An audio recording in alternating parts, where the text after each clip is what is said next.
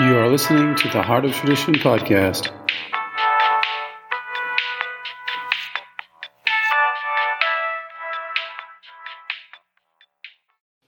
Hello, my name is Daniel, the naturopath. I want to talk to you today about vitamin K2, MK4, or Activator X, or Vitamin X, it has many different names. First thing you should know is it's one of the most important vitamins that we have. A lot of people, it's been a hidden feature and people are just finding out about it, but it's the most essential of all of them because it's kind of like the Christ principle in vitamin form. You know, it brings about all the activity. It organizes the mineral and vitamin actions. It's kind of like an organizing principle. And it also helps balance out some certain antagonisms between different vitamins, like, for example, vitamin A and vitamin D. If you have too much of one without the other, and you can have these antagonisms start to kick in, and you actually end up reversing certain things, or you end up, being in a limiting factor of going forward. And so vitamin K2, the real K2, not the synthetic K2, or, the one that when we talk about vitamin K1 for, when you're a baby and they give you this shot or whatever for blood circulation, whatever. So this is a totally different thing. And when this vitamin is well understood, it allows vitamin A and D to kind of like calm down, like their whatever disparity they have is now soothed. And so it comes in and soothes all of these disparities between vitamins and minerals. It's a really powerful activator of everything. It allows for the assimilation of everything. It's, Weston Price even went into that cultures that had high amount of this vitamin in their foodways were gentler and kinder people, and had more abundance and more happiness, which is, and then also it contributes to the facial structure. So I'll tell you an interesting history about this discovery. One of the most concentrated forms of vitamin K2 is found in foie gras, which is, French duck liver, fattened duck liver, or whatever. So they picked this up from the Phoenicians, the Egyptians originally, and the Egyptians, if you look at them, amongst the Arab cultures, the Egyptians have been known for this kind of like very beautiful face structure, jaw lines, etc. If you go to Japan, they have a food called natto, which is a vitamin K2 precursor on the vegetable world, so it could be open to vegetarians, which is great. And it's a fermented like soybean, non-genetic soybean that's been highly fermented, very sticky, very stringy kind of bacteria that comes off of it, and this is what they eat. It smells, but it actually produces this precursor. So now if you look at the Japanese amongst other Asian cultures, you also see this facial structure. You see the jaw lines, you see a kind of like a certain type of beauty come through, and there is some truth to that. Now, it's the same with the French. The French are the biggest consumer of foie gras in the world today, probably, along with the Jewish people. And there's different, Jewish people and foie gras is very synonymous.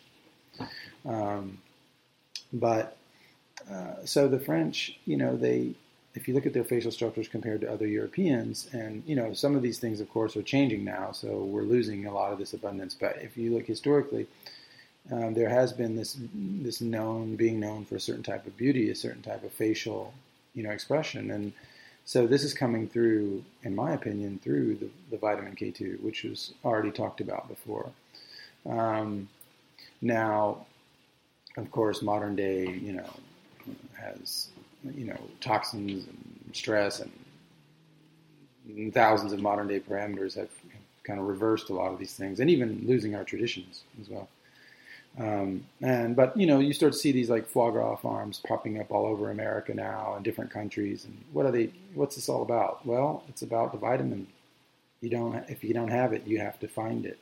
And this is the only place to find it now. I mean, it used to be in like butters and micro terrestrial animals, like krill, and there was other areas that you could find this concentration, but with the processing techniques, the way that we, kind of like machine everything, we've lost a lot of this power. I know that they find it in emu oil. That's another famous source for it, which can be, taken as a supplement. But it's all about how they process it and how they get it back down to you. I mean, if you're sitting there eating the part of the emu that has this fat in it live, and then you're able to retain that, that's totally different than what comes to you. It gets down to you by the time it gets there.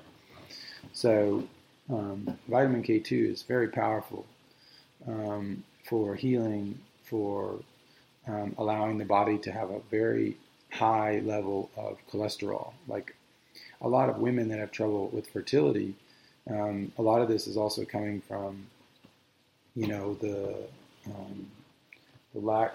I'm going to write that down because I think I'm going to need that for later. But the fertility is coming from a lack of quality. The cholesterol has a lack of quality. It's a type of cholesterol is positive. I don't see it as negative like everybody, on TV or whatever. So, but the quality of the cholesterol is key because it's the mother of all these sex hormones. Testosterone and estrogen and all of these hormones are coming out of cholesterol.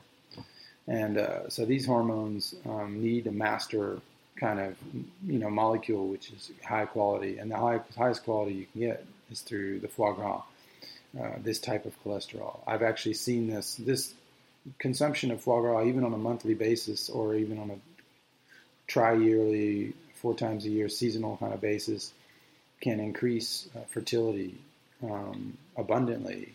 I've actually seen people that went from, having anorexic kind of like lack of mother syndrome, you can tell in the way their body is and by moving into a therapeutic approach to K2, they've been able to reverse all of that.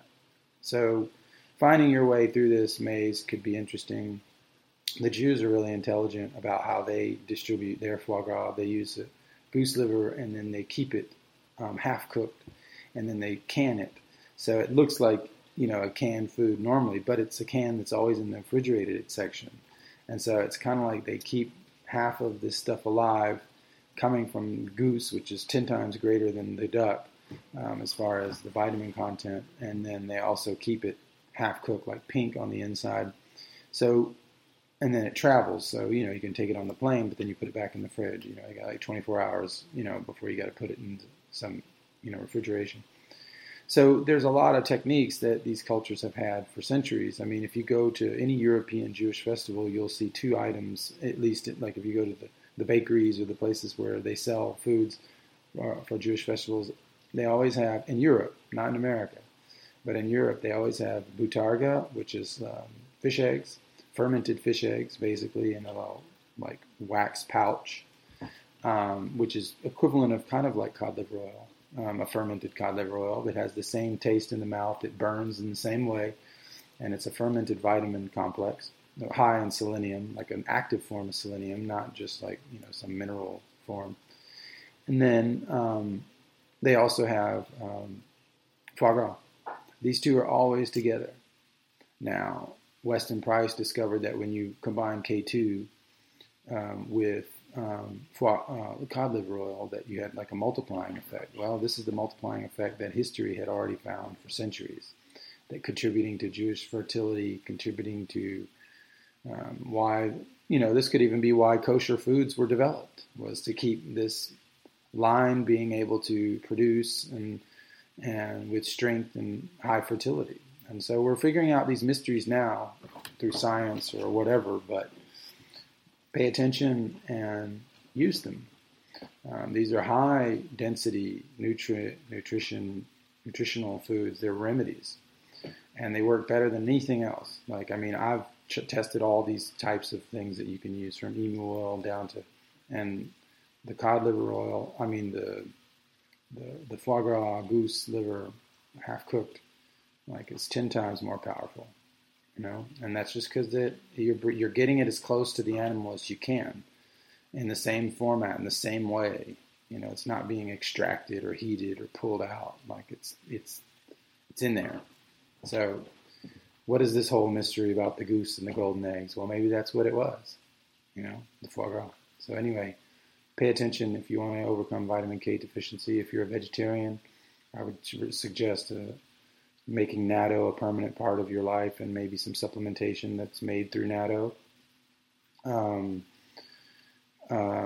If you are not a vegetarian, then, or you don't like agree with foie gras or whatever, then there's ethical versions of foie gras you can find. You can also find the American foie gras as well, just in case if you're local. It's not as strong. They do use some soy and other things, sadly, but it does have power. It does have the vitamin to a certain degree. I've detected it. And it's a multiplier of libido as well. You can detect it right away. Feed just a little small piece of foie gras to your dog and watch what happens. You'll figure it out really quickly. You'll figure it out for yourself too. So all of these things are out there. We just have to learn how to reuse them and understand their value. So thank you for listening.